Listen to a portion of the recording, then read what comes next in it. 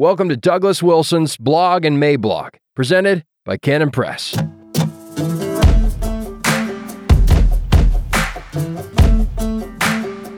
Hanlon's Razor and the Mar-a-Lago Raid, Wednesday, August 10th, 2022. Introduction.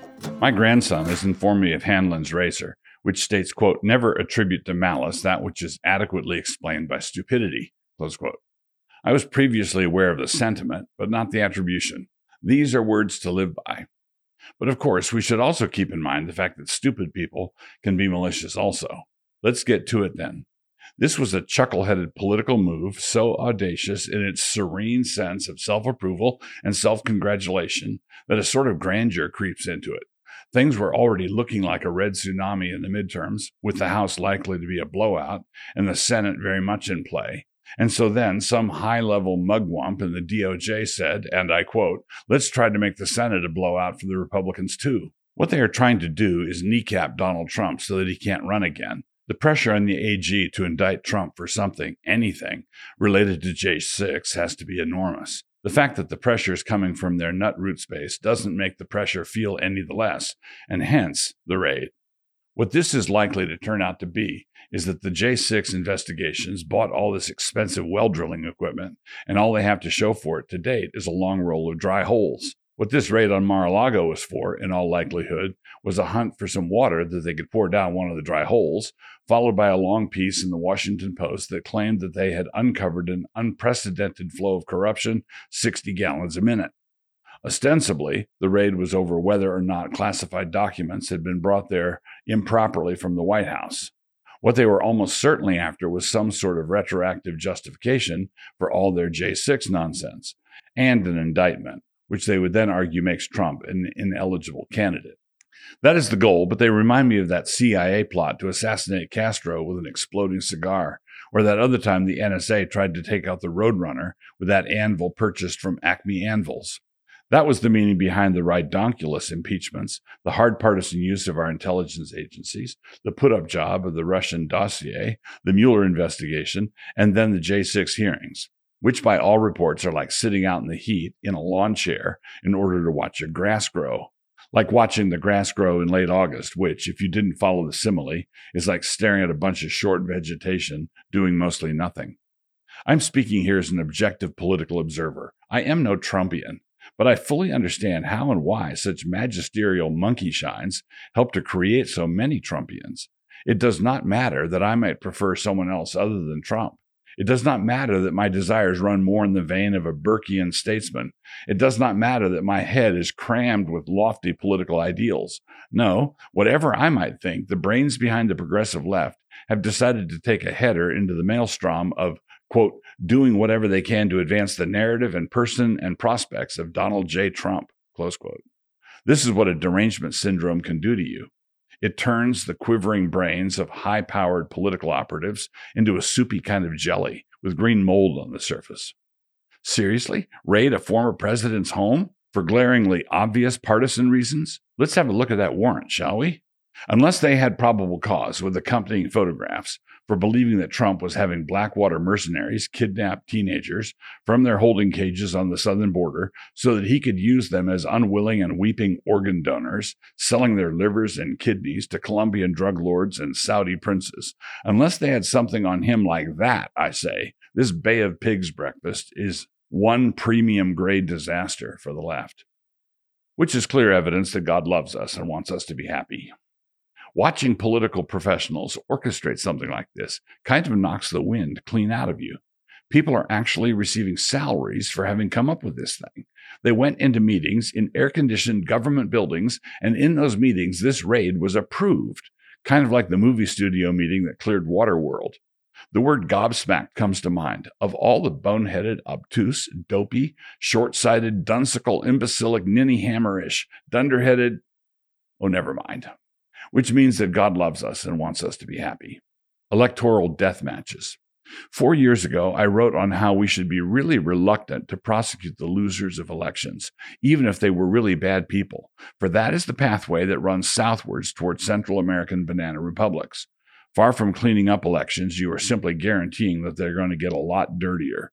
Hillary deserves to be in jail, no question in my mind about it. If she were to receive a fair trial, it would be choky for her. But the problem is that this creates a really bad liturgical pattern for elections. If you lose, it is off to the big house with you. And then, after this pattern gets well entrenched, the victors decide that they don't want to waste any of the people's money on feeding you there, so it is off with your head. And that means that every election becomes the equivalent of a death match. And so everybody pulls out all the stops, no holds barred. Ta-da, you have yourself a monkey house democracy. But as Kurt Schlichter is fond of telling the progressives, quote, you are not going to like the new rules, close quote. The new rules he speaks of are the rules that they themselves handcrafted out of their own lofty ideals and totalitarian impulses. But a free man, a man informed by the dictates of natural revelation and the principles of liberty that came down on tablets of stone from Sinai, is a man who wants to craft the kind of political order that would not present a severe threat to him or to his people, even if it were to be captured by his adversaries. We used to live there. We don't live there anymore. This is a principle that simpleton politicians of both the right and the left do not grasp. If you are a quote-unquote conservative who voted for the Patriot Act, you are putting what kind of tools into the hands of the likes of Joe Biden? And if you are a progressive, blinded by your hatred of that man Trump, you go and do something like this. I mean, crikey. How might this bite them? In an earlier post, I gave credit where credit was due on the overthrow of Roe. I applauded Trump for keeping his promises, and I acknowledged McConnell for his role in keeping Garland, the mastermind behind the Mar-a-Lago debacle, off the Supreme Court. I also mentioned Ruth Bader Ginsburg and all of her flatterers who kept her clinging to that Supreme Court seat like it was her last breath. But alas, I failed to mention the key role played by Harry Reid, destroyer of the Senate filibuster. He grabbed at a short-term political opportunity, not recognizing that the rules he was altering at that time were soon enough going to be under the control of the opposition. And son of a gun, that happened, just like everybody in the world should have anticipated. Because of that fatal mistake, a stupid mistake from their perspective, we had Dobbs handed to us, like it was at some Buckingham Palace garden party on a platter covered with fresh cucumber sandwiches. So this raid on Donald Trump's private residence, if it was done for some cooked-up partisan Mickey Mouse reason, is a raid that gives Donald Trump free rein, if he ever acquires political power or influence again, to throw an awful lot of swamp creatures in jail for an awfully long time. If he had done that in 2016, he would have been seen, rightly, as the destroyer of norms. But if he doesn't do it now, he's going to be seen as the supreme idiot. And so, again, don't take the bait. With all the stupidity budgeted for, it is quite possible that a handful on the left are playing a deep Alinskyite game. This means that we have to leave room for the possibility that some in the leadership of the left are not being stupid and are gambling everything on a very risky move. They've decided to shoot the moon. Given what they've been willing to call an insurrection, it is crucial that conservatives between now and November refuse to take the bait. Do not do anything that might be misrepresented in this way. You know, all the kinds of things that leftists get to do in Portland. Not a peep. Internalize your outrage over what they are doing. Bottle it up. Stuff it. Wait until Election Day and then drive down to the polls, staying well under the speed limit as you do so. When you arrive at the polls, go into the booth, smile grimly, and make it a point to vote out any politician who ever once in his life smiled at a Democrat. To summarize my musings on this subject, I mean, golly.